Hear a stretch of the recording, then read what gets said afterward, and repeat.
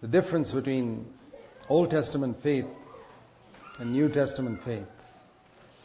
The Old Testament faith was mainly for material things, victory over earthly enemies, earthly blessings. And in the New Testament, our faith is the faith of Jesus, who lived a life of purity and service to others. Here's another difference. In Psalm 106, we read about the time when the Israelites had crossed the Red Sea and how the Lord saved them from the Egyptians. It says in verse 9 of Psalm 106, the Lord rebuked the Red Sea and it dried up. And thus He saved them, verse 10, from the hand of the one who hated them and redeemed them from the hand of the enemy. And the waters covered their enemies, not one of them was left. Then, wherever you see in Scripture the word then, take note of that. Then they had faith in His words. Then they sang His praise. In the Old Testament, they could sing the praise of God, generally speaking, only after they saw the enemies buried. Then they sang His praise. Then they believed His words. But in the New Testament, we give thanks even when the enemies are there. It doesn't make a difference. We give thanks even when the circumstances appear not to have changed. That's faith. Because we believe that despite what we see around us, God is still on the throne. He controls the universe. Jesus Christ has got all authority in heaven and earth. I believe that a person who lives by New Testament faith will never be depressed, will never be discouraged. He'll never be defeated. He will always have a song of praise in his heart. He will rejoice in the Lord always. It's not that he will not be tempted. It's not that he won't have difficult circumstances. But he will not go under the circumstances. He will be over them. And I know from my own life how even after being a Christian for many years, I was discouraged, depressed, and bad moods and anger and everything. But when I saw what the Lord had done on Calvary, how He had defeated Satan on the cross, and Satan was completely defeated, that when I saw that one word, if I submit to God totally in my life, everything in my life, if it's submitted to God, if I resist the devil, he will flee from me. As I said, many Christians read a scripture out of its context. James 4:7 does not say, resist the devil and he will flee from you. It says, first submit to God completely, then resist the devil and he'll flee from you. And that's the reason the devil doesn't flee from many believers, because they haven't submitted to God completely. They haven't given their whole life to God. They haven't given all their money to God. They haven't given all their time, energy, everything to God. Then they try to resist the devil, and the devil sits right on top of their head, runs their home. He laughs at their attempts to resist him. But if you submit to God totally and resist the devil, he will flee. One word and he will flee. And because we know that Satan was defeated on the cross, because we know that Jesus Christ has got all authority in heaven and earth, many a time when I see circumstances around me that are not favorable and things that should, in previous times in my life, should have depressed me, I confess certain eternal truths. Well, Lord, you're still on the throne. That hasn't changed. The devil is still defeated. My sins are all forgiven. And so many eternal truths, as I confess them, I find there's no room to be discouraged. There's no room to be depressed, because these temporary things will disappear. So we can sing our praise to God, unlike Old Testament people, not after we see circumstances change in our favor, but before they change. Because we know that God is on our side against the devil. Always. Always, no matter what happens. And that's why the Bible says A life of godliness by itself cannot bring gain in our life unless it's accompanied by contentment. 1 Timothy chapter 6, verse 6 says, godliness is a very good thing. But if you have a very godly life, that means you're living in purity, you're trying your best to stay away from sin, trying your best to stay in the spirit of Christian love to everybody, you still will not make spiritual profit in your spiritual growth. There wouldn't be spiritual growth, or you won't have spiritual gain and profit in your life unless you have an attitude of contentment, acceptance of the circumstances God has arranged for you. See, God has drawn a boundary around all of us. A boundary in many areas. Our income, for example, our monthly income is a circle God has drawn around us. For some people it's a big circle. For some people it's a small circle. For some people it's a small circle that becomes bigger after a while. And then God may make it smaller again. It's up to Him. But if you can believe that God is the one who draws that circle, you won't look at another person and envy him. You won't look at another person who earns less and despise him. And you will never complain about your circumstances. You will trust God. God is the one who's drawn that circle of my monthly income around me. And He wants me to stay within that circle and be content. And if we live there, I tell you, you will never get into debt in your whole life. I mean, I'm saying that from my own experience. I've known times when we were very poor, my wife and I. But all my life, I'm nearly 70 years old now, I've never been in debt for a single day of my life. It's not because I had plenty, but I learned to live within the circle I had. If I couldn't buy a new shirt, I never bought it. If I couldn't buy some gadget which I thought was absolutely necessary for the home, I wouldn't buy it. Despite what the advertisements say, you can't live without this. Whenever I see such advertisements, I say, how did man live for 5,000 years without this? Today people say you can't live without a cell phone. People lived for years, thousands of years without cell phones, And well, believe it or not, they did. So don't believe all these advertisements. They're just to fool you, to get you into debt, to create endless problems for you. Say, Lord, I'm going to live by divine principles. I'm going to be content. Godliness accompanied with contentment is great gain. You can imagine yourself be very spiritual, but if your attitude to money and material things is not right, I tell you in Jesus' name, you will never be spiritual. You'll be just a religious person. And you will be a legalist perhaps. And you'll be fairly proud of your religiosity. You'll be a Pharisee. We need to learn what it is to be content. We need to learn what it is to thank God for whatever God has provided us with. Little or much, that's up to Him. It's something we have to learn. It's not something that comes automatically. You see that with children.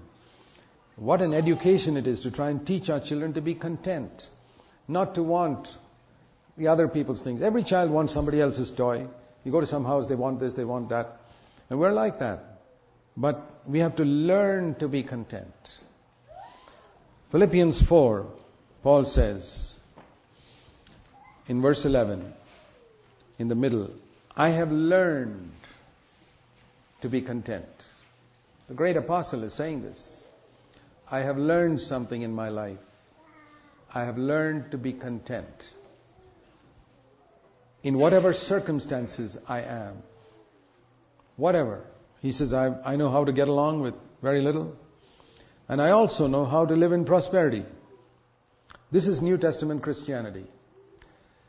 I've learned to live with little, and I've also learned to live with much. Now, many Christians have not learned either. They don't know how to live with little. They always have to borrow.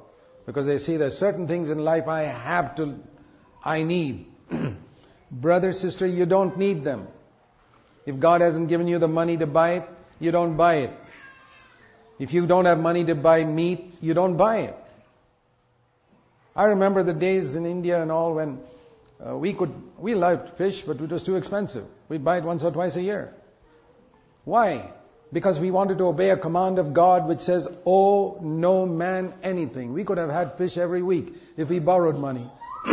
But it would be at the price of disobeying that word which says, owe no man anything. And now it's a question of which do I like more, God's word or fish? What do you like? Obedience to God or something your body wants? This is the reason why so many people get into debt. They don't respect God's word. I feared. The Bible says God looks at those who tremble at His word. Isaiah 66 verse 1 and 2. To this man will I look, to the man who trembles at my word. And I said, Lord, I want you to look at me with favor every day of my life. And the Lord said, tremble at my word. I have trembled at the word which says, owe no man anything. I tell people, if you need a credit card, please make sure you never pay interest on it. Pay off your credit card bills every month so that the credit card company earns nothing from you. Let them earn whatever they want from other foolish people in the land, but make sure they earn nothing from you. Now, if you don't have the discipline to pay off your credit card every month, I would suggest you don't use it. You're going to accumulate debt. You're going to be like the rest of the worldly people in this country. And you're going to be a dishonor to the name of Jesus Christ. It's a serious thing to be in debt. I don't know whether you know, I discovered this once in the Old Testament, that the word for debt in the Old Testament is the same as serpent's bite. It's the bite of the serpent. And the Old Testament says the debtor is a slave to the creditor. And the Bible says you're bought with a price. Don't be the slaves of any man. Do you want to be the slave of a man?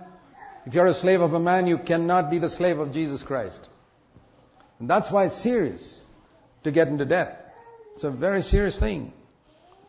It's because it's going outside the boundary. There's a verse in Ecclesiastes chapter 10 which talks about the serpent bite. The bite of the serpent is the same word for debt in the Hebrew language. And it says here, Hebrews 10 and verse 8, a serpent will bite him who breaks through a wall. Or, to use the language I was just using, you go outside the boundary that God has drawn for you, the serpent will bite you. And the serpent bites, that's the devil.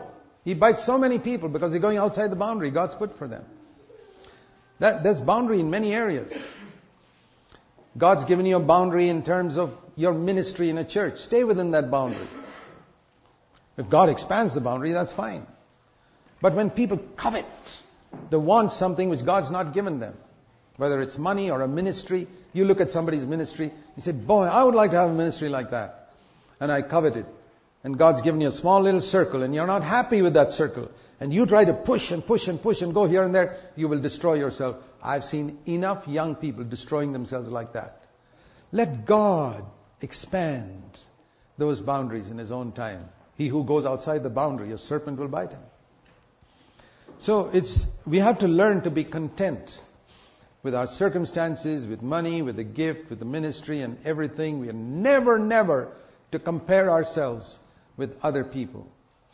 You remember when the Lord told Peter that, when you're old, somebody else is going to drag you and you're going to be crucified and etc. Peter looked around at John and said, what about him? Is he going to have an easy life? It's only me going to have a tough life. You know what Jesus said? Mind your own business.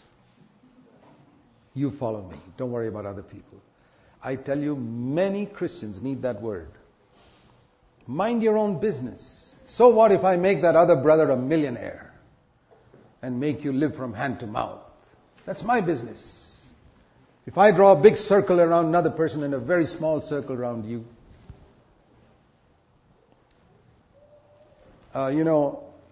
it's a mark of spiritual illiteracy. My wife conducts free medical clinics for the poor people in the villages of South India. We go there very often. And many of these people are very illiterate. They don't know anything about medicine. And so some of them will come to my wife and say, give me that same red tablet you gave that other poor woman. And my wife will say, that her sickness is different. What do you mean give you the same red tablet that I gave her? But sometimes Christians are like that. Give me that person's ministry. Or make my boundary like as big as his. Or give me that, give me this. Dear brothers and sisters, that's a mark of being illiterate spiritually. God knows exactly, a doctor knows exactly which medicine to give each person. And God knows exactly what's right for us. And I've discovered through the years, as I've respected the boundaries God has drawn around me, not only in terms of money, but in terms of ministry. I remember the days when we started our church. You know, I had been traveling before 1975. I had traveled a lot in ministry. I was invited to many, many countries around the world. But I was unhappy with the shallowness of Christianity I saw everywhere.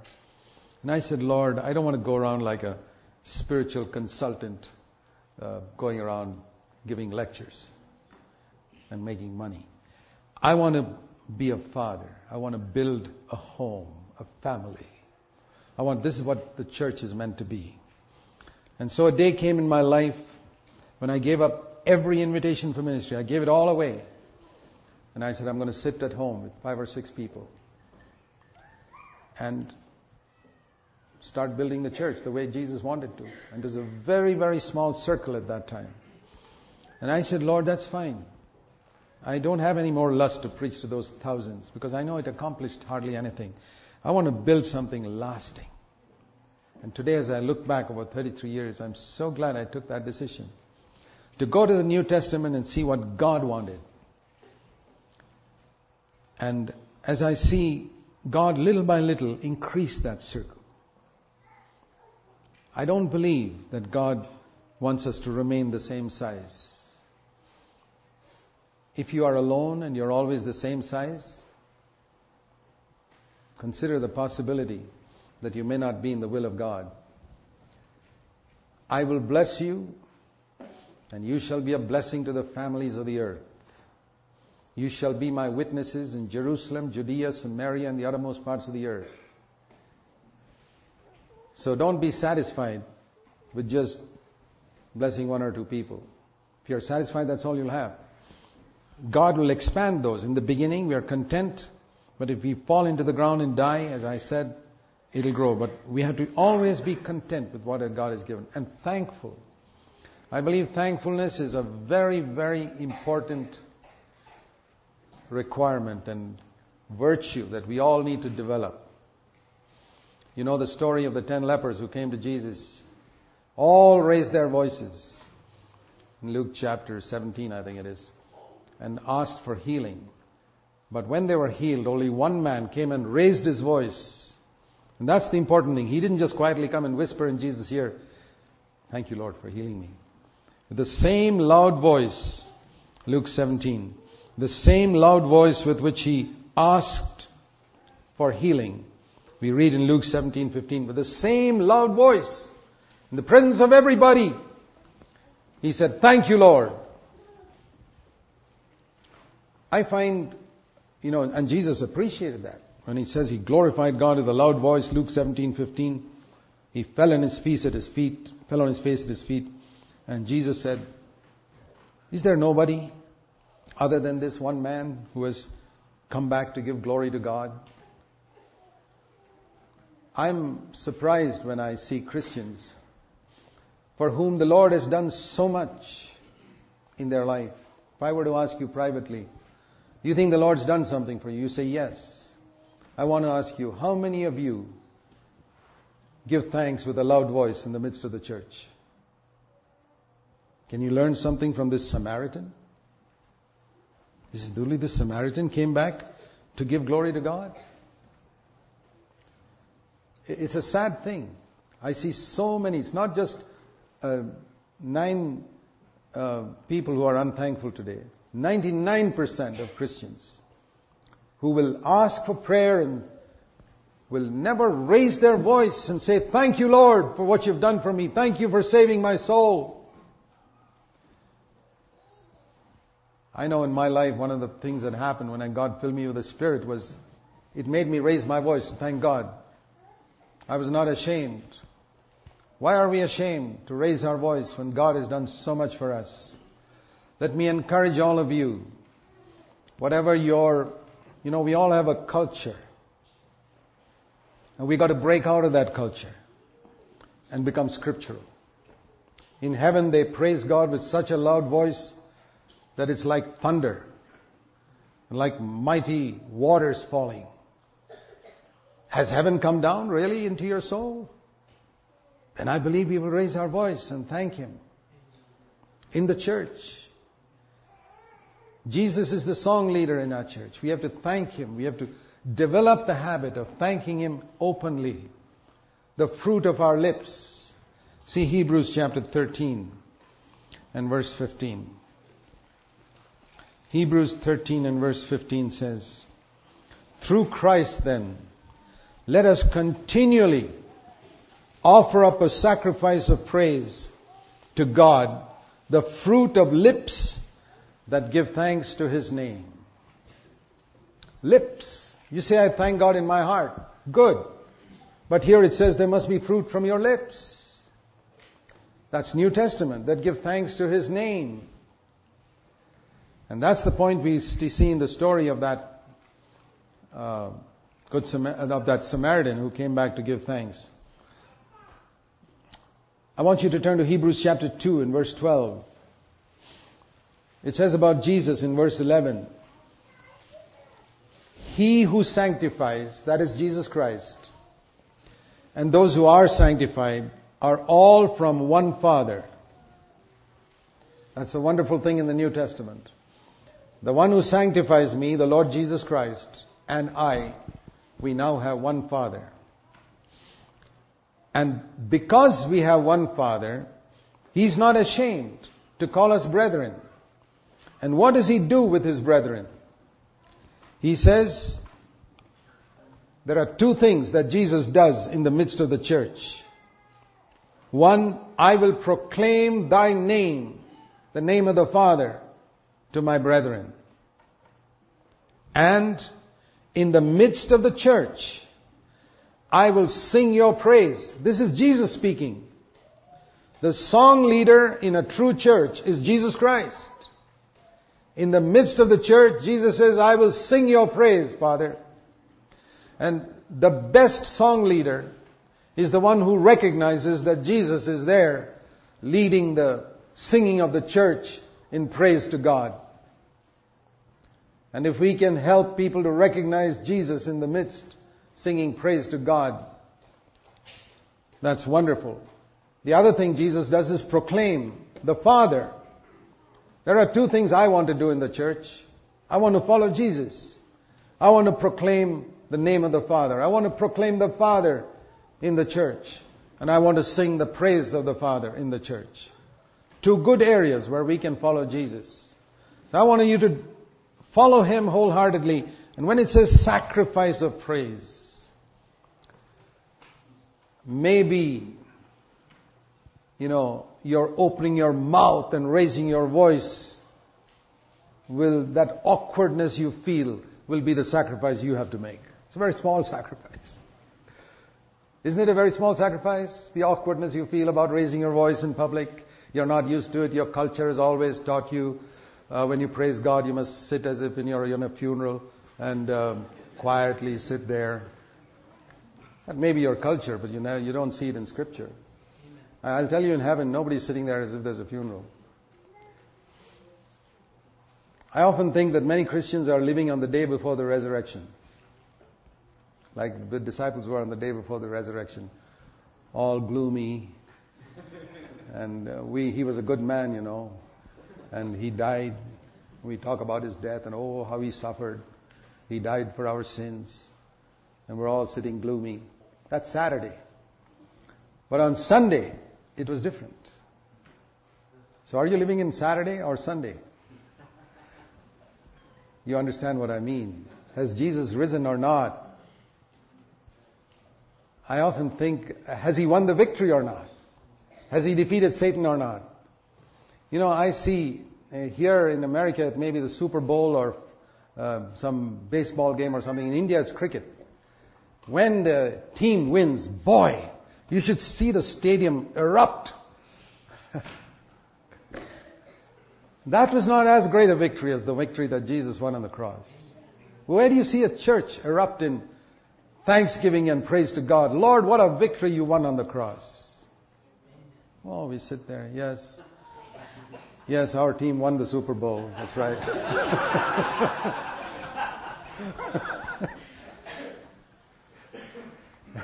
I don't believe that person's team won it the way he's saying it. I don't believe your Jesus overcame the devil the way you're saying it. I heard of an actor who told a preacher once. He said, the difference between us actors and you preachers is this.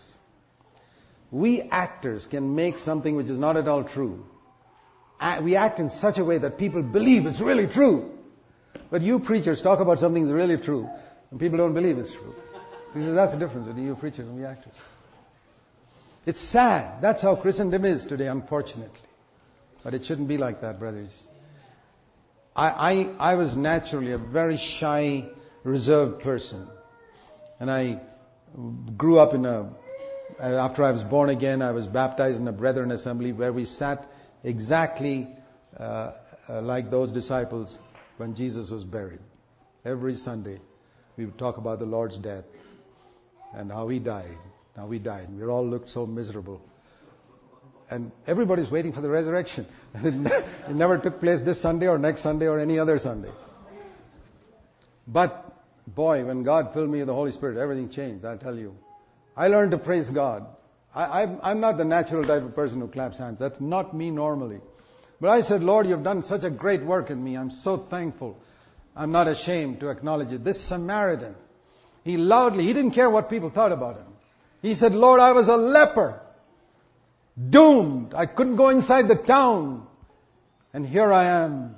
You've done such a work in me. Why should I be ashamed to publicly acknowledge you?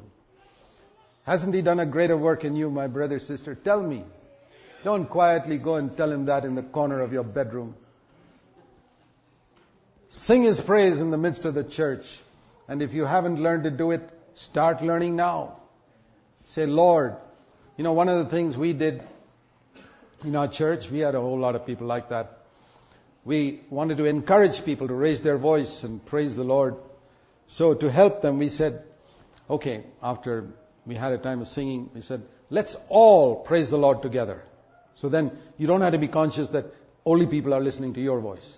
Okay, we're all going to praise the Lord together. And in the beginning, it was just like it's here. 2 people will praise and the others will still be quiet. Even though we invite everybody to open their mouth. But little by little, we worked at it, we worked at it. It's like learning swimming. You work at it and work at it and work at it, and one day you're swimming.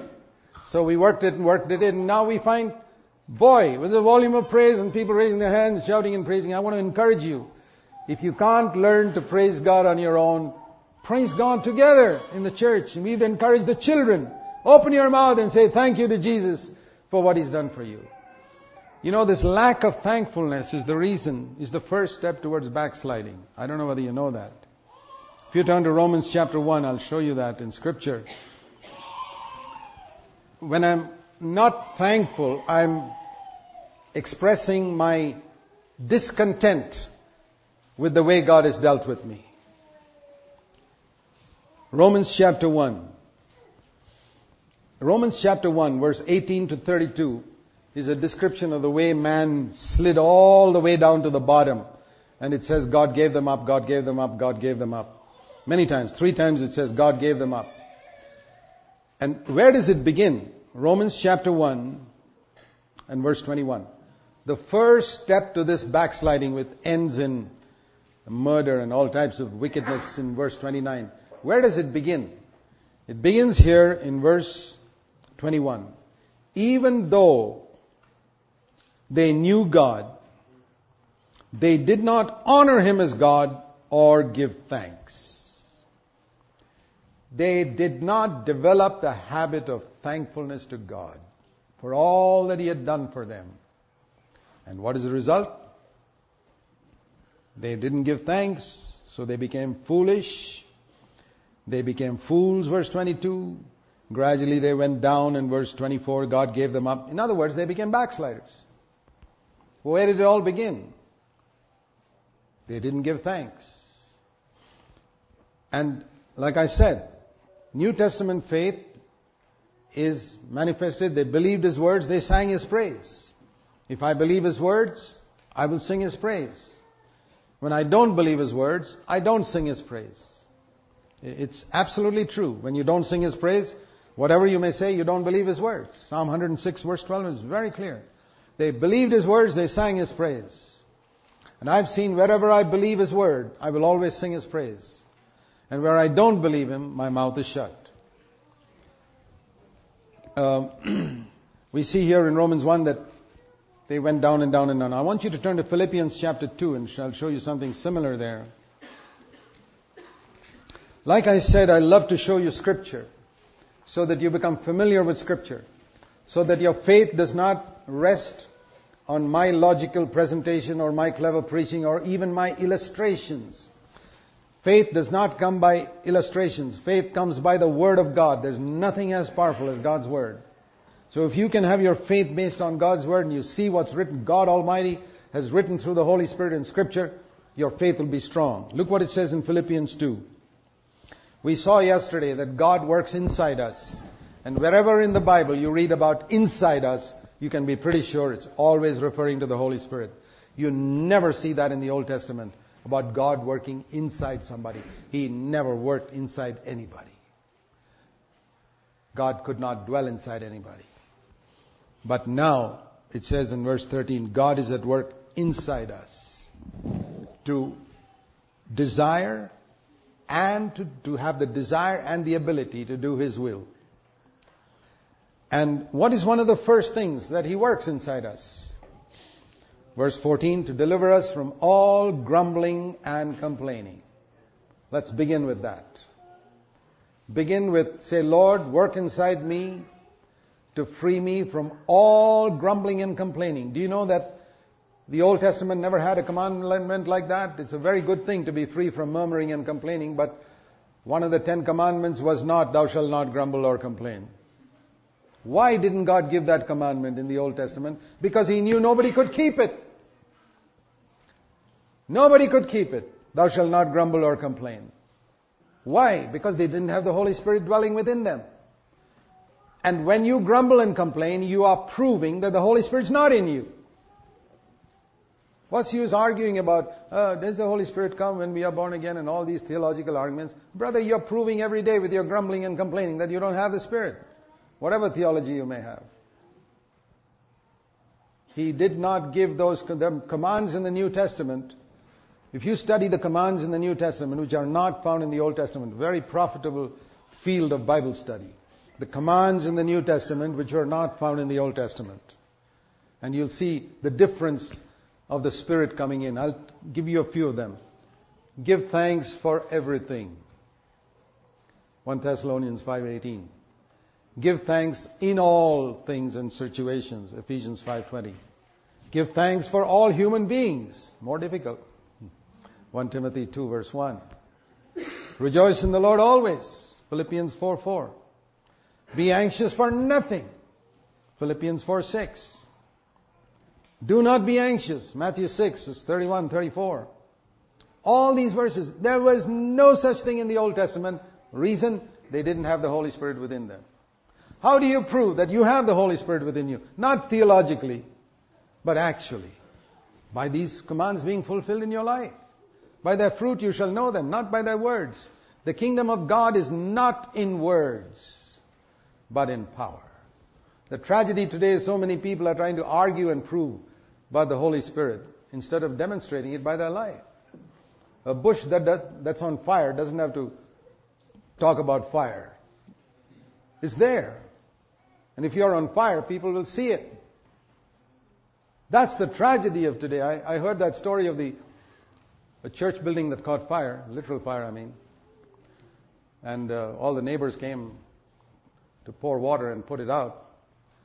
And there was an atheist there. He also helped to put the water out, and somebody tried to make fun of him. Hey, first time we're seeing you in church. He says, the first time I've seen the church on fire.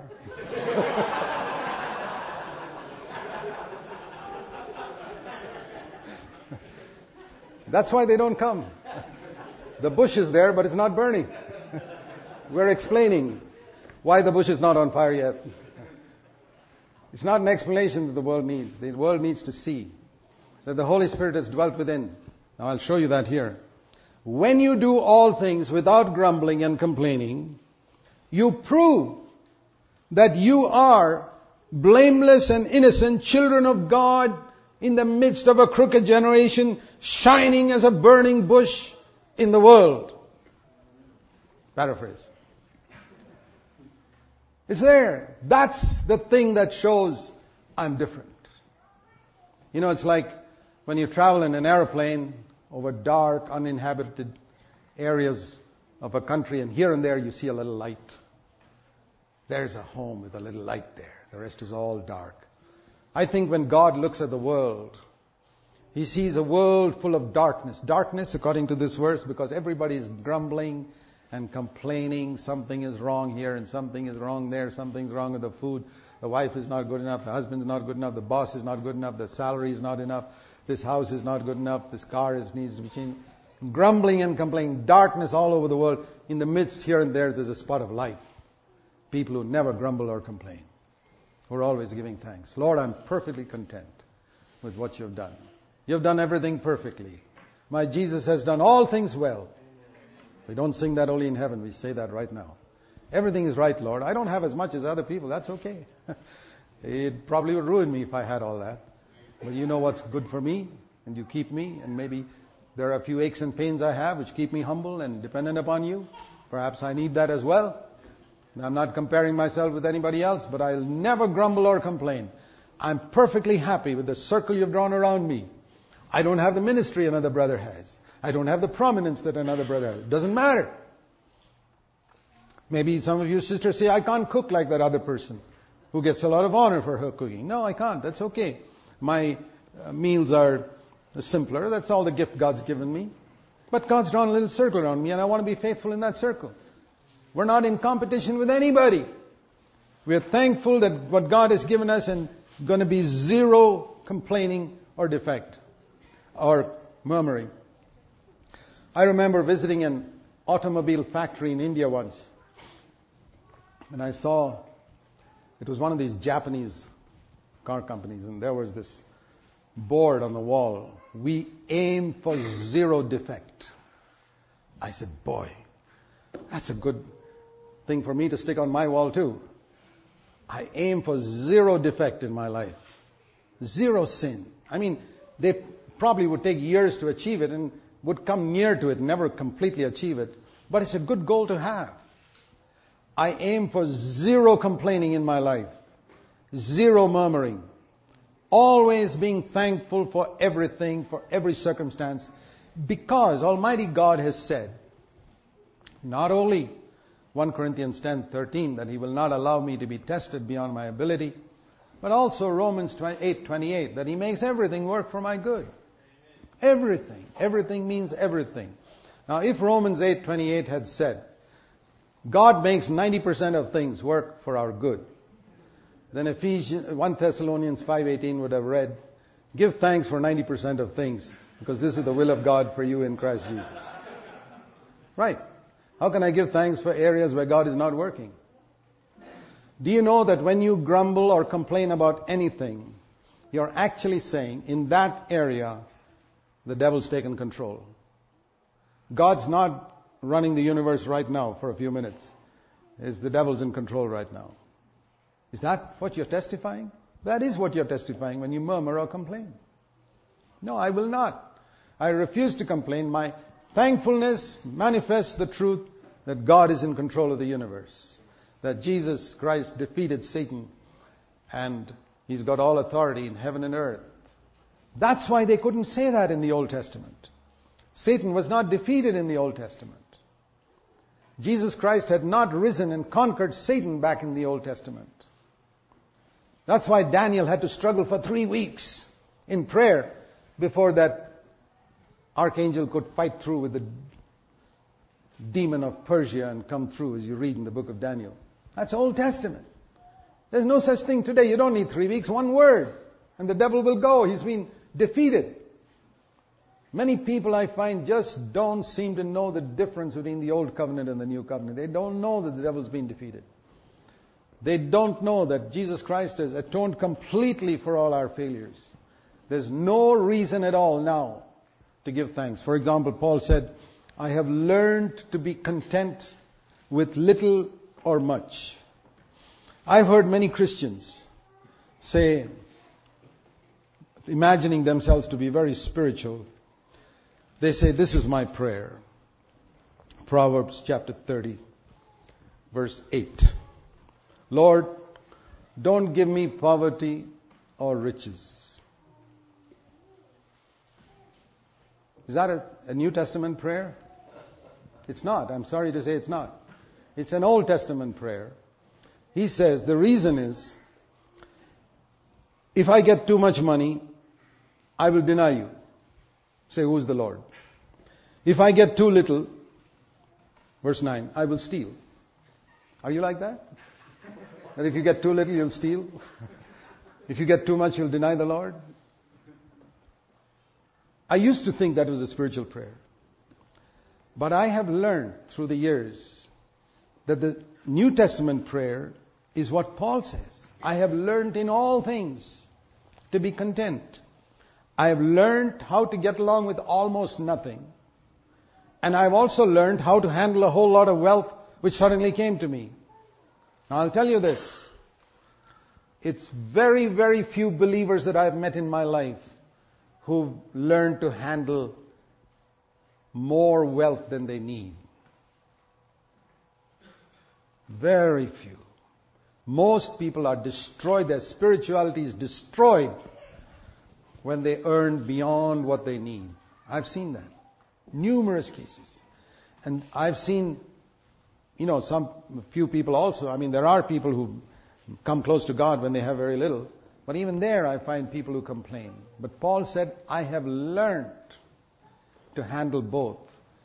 And God tests us so that we become independent of our material circumstances by giving us sometimes very little and teaching us how to be thankful, and sometimes giving us much and teaching us how to be generous. We need to learn both. We need to learn to be thankful when we have little. We need to learn to be generous when we have much. But some people don't learn how to be thankful when they have little, and they don't learn how to be generous when they have much. They never seem to learn what God's trying to teach them. They think it was their own cleverness that got them so much money.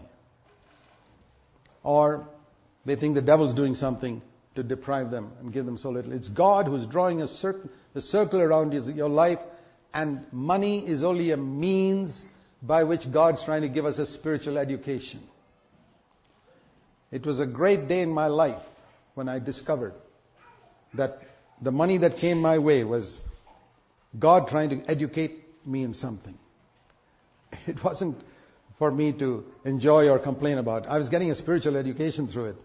Whereas the worldly people don't know that. Do you know it? Because Jesus once said in Luke 16 and 13, there are only two masters, and the world thinks the two masters are God and the devil. Many Christians think the two masters are God and the devil. No, Jesus said the two masters are God and Mammon. Mammon as a symbol of a sort of a god describing earthly wealth. And if there are these two gods, I'm reminded of what Elijah said on Mount Carmel. If Jehovah is God, serve him. If Baal is God, serve him. Do you know the Bible says that in the last days before the coming of the Lord, God is going to send Elijah.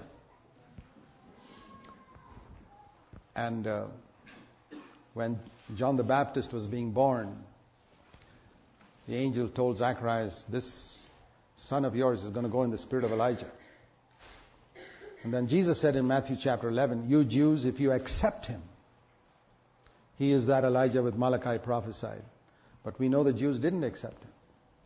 And so there has to come another Elijah before the coming of the great and terrible day of the Lord. And that Elijah is not going to be one person. It's going to be the body of Christ. In the Old Testament, the prophets were individuals. In the New Covenant, it is the church, which is the prophet of the Lord. A prophetic voice. That's why God needs local churches. Some Elijah in one corner of the United States can't prophesy to someone sitting out there. God needs local churches where there's a voice like the voice of Elijah in your town, in your village.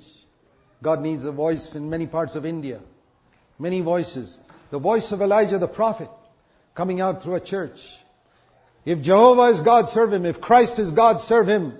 If money is God, serve them. But you can't serve both. That's the voice of Elijah. How much do you hear it nowadays? The voice of Elijah has been silenced by the devil. Where is it being heard today? The devil has drowned people in materialism, so they can't speak. He's drowned Christians in materialism. I remember 70, 80 years ago, I read about it, when the Pentecostal movement started in southwest of India. It was a mighty movement. People who were genuinely filled with the Holy Spirit, people who were rooted in the Word of God but didn't have the power of God, were filled with the Holy Spirit. And it was mighty power. They were despised, they were persecuted. People would throw cow dung at them, tie them to trees and beat them. Other Christians. Because they thought they were teaching some strange doctrine. They were genuinely filled with the mighty power of God. And the devil saw, this thing is going to rock India.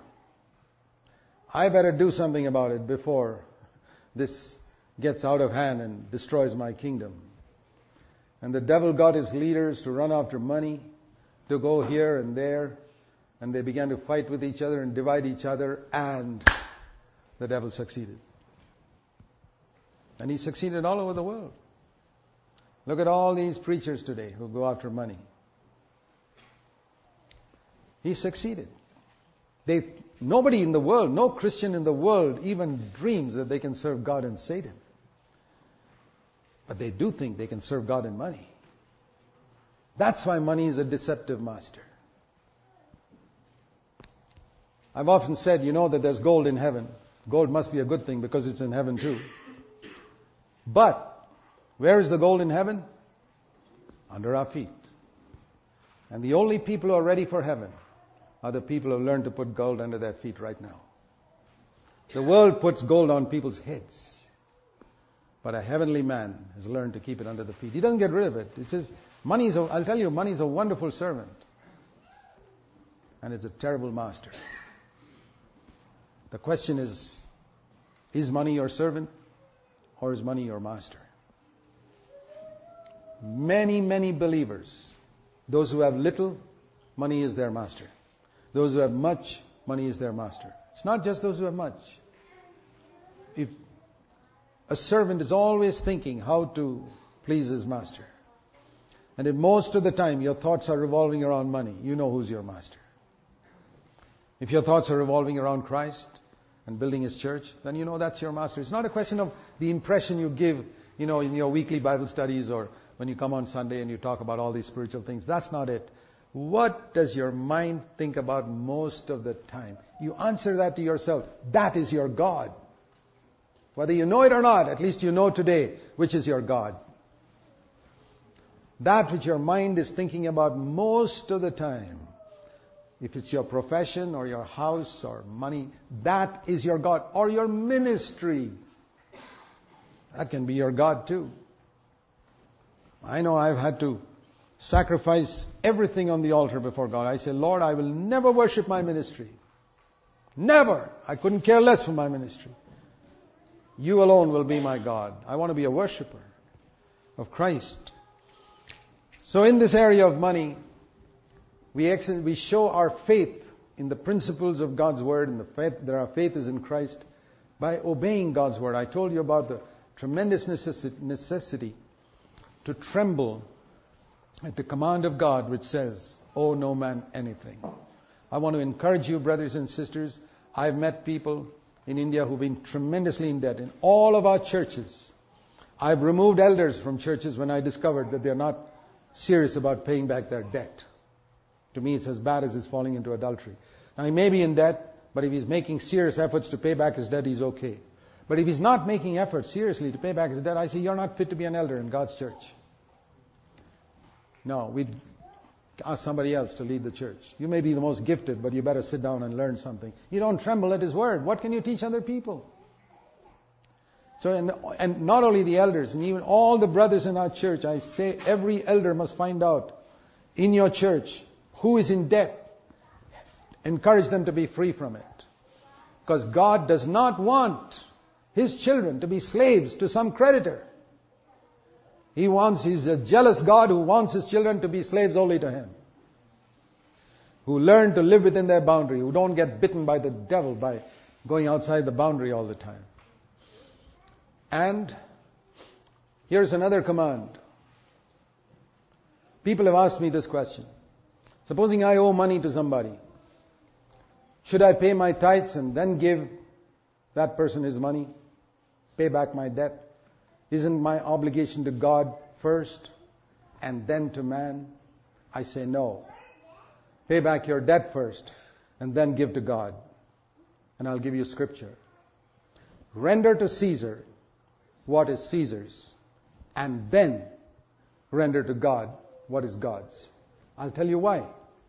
Because if you give, for example, supposing a man tells me, Brother Zach, I'm going to cheat on my income tax. I won't pay the government so much, but I'll give it to God. I say, great, brother, do that. Because your obligation to God is first. Is that the truth? That's a lie. I say, I don't want you to cheat on your income tax, steal from the government, and give to God. God won't accept it. You're a thief. Give to the government what belongs to the government, and even if you've got nothing to give to God, doesn't matter. In the same way, Caesar could be another individual. You owe him money. How can you give his money to God? God says, give him his money. I don't want his money. When you don't pay off your debts and you give to God, you are actually giving to God somebody else's money, whether you know it or not. Money that fellow would have been thankful if you had given him paid back his debt. But like you say, that's Korban.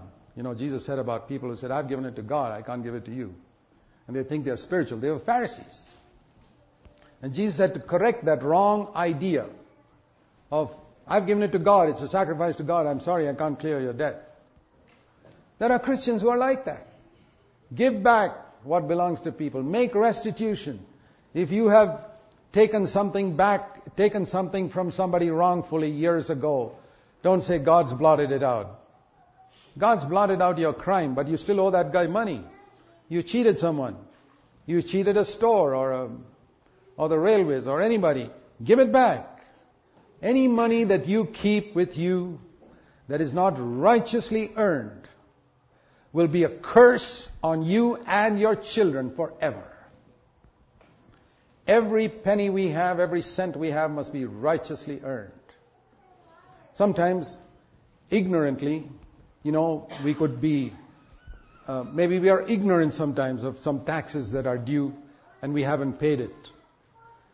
I remember, I said, Lord, I don't even want to ignorantly not pay my taxes. And if there's anybody whom I owe something, if I owe something to the government, which I haven't paid, which ignorantly, please do something so that it gets out of my pocket in some way. And you know what God did? I'll tell you, this actually happened. In India, the telephone company is run by the government. It's not private.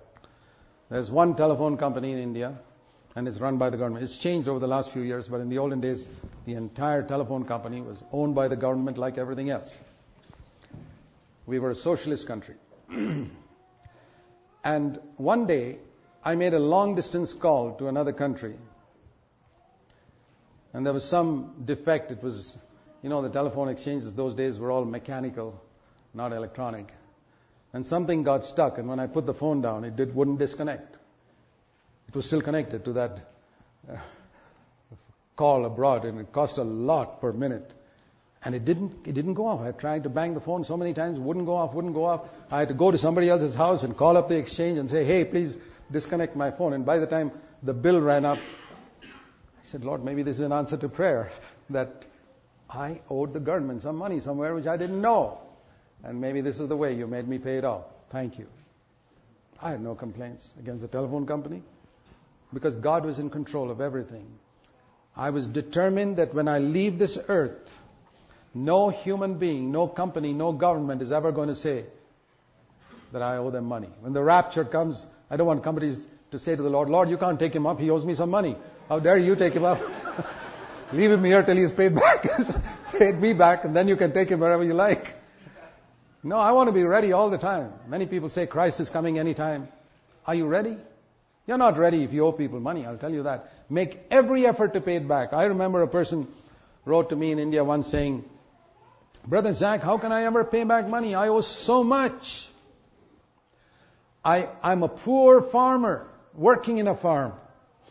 And I owe 30,000 rupees. And I can never, and 30,000 rupees is a lot of money those days for that poor man in that village. He said, how in the world can I ever pay it back? So I wrote to him. I said, can you pay back 10 rupees a month? If you can, I'm sure you can pay 10 rupees. That's nothing. In 1 year, you'll pay back 120 rupees. In 250 years, you'd have cleared your debt. Now, I know you're not going to live 250 years. You'd probably die in 20 years. But God will see your heart. And He will reckon it to you as if you have cleared all your debt. You won't be guilty because He sees you're doing it, making an effort. That's the point. And I said, I'll give you a verse for it. Because I always like to quote scripture so that their faith does not rest on my cleverness. 2 Corinthians chapter 8 and verse 12. And that may be a help to some of you sitting here. 2 Corinthians chapter 8 and verse 12. It says, if the willingness is present, God accepts you according to what you're able to do and not what you're not able to do. That's the meaning of that verse. If there's a readiness, a willingness to obey God, God accepts you according to what you're able to do, not what you're supposed to do which you're not able to. It's a very liberating verse to know that God is a good God.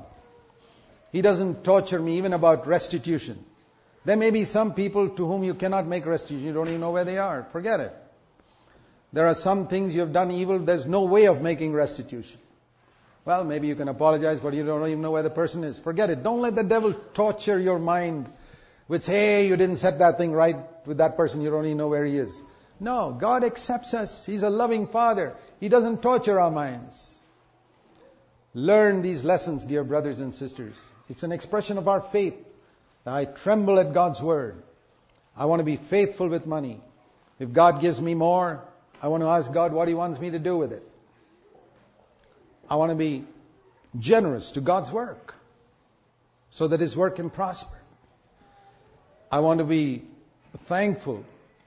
See, for many years I never preached about these things in our church, and I believe that because there was so much abuse of the use of money in Christendom in India, that we decided in our church, none of our workers would ever receive any money as a salary or gift. I've never taken 1 cent in 35 years from our church. And all our 70 co-workers never take any money from the church. We make tents, spiritually speaking, or metaphorically speaking, and support ourselves and serve the Lord. And we said we won't even take an offering. Because the Bible says you have to give secretly. You can't give secretly when somebody's watching you putting your hand into the offering bag and putting something there. And you have to give joyfully, which you probably can't give joyfully when somebody sticks a bag in front of your face.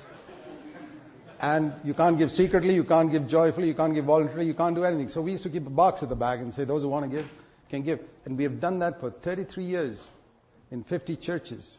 And we have never been in debt till today in any of our churches. By the grace of God. We've seen that if you honor God, He honors us. If you seek the kingdom of God first, all the other things are added to us. And we've seen that in the poorest villages in an underdeveloped country like India.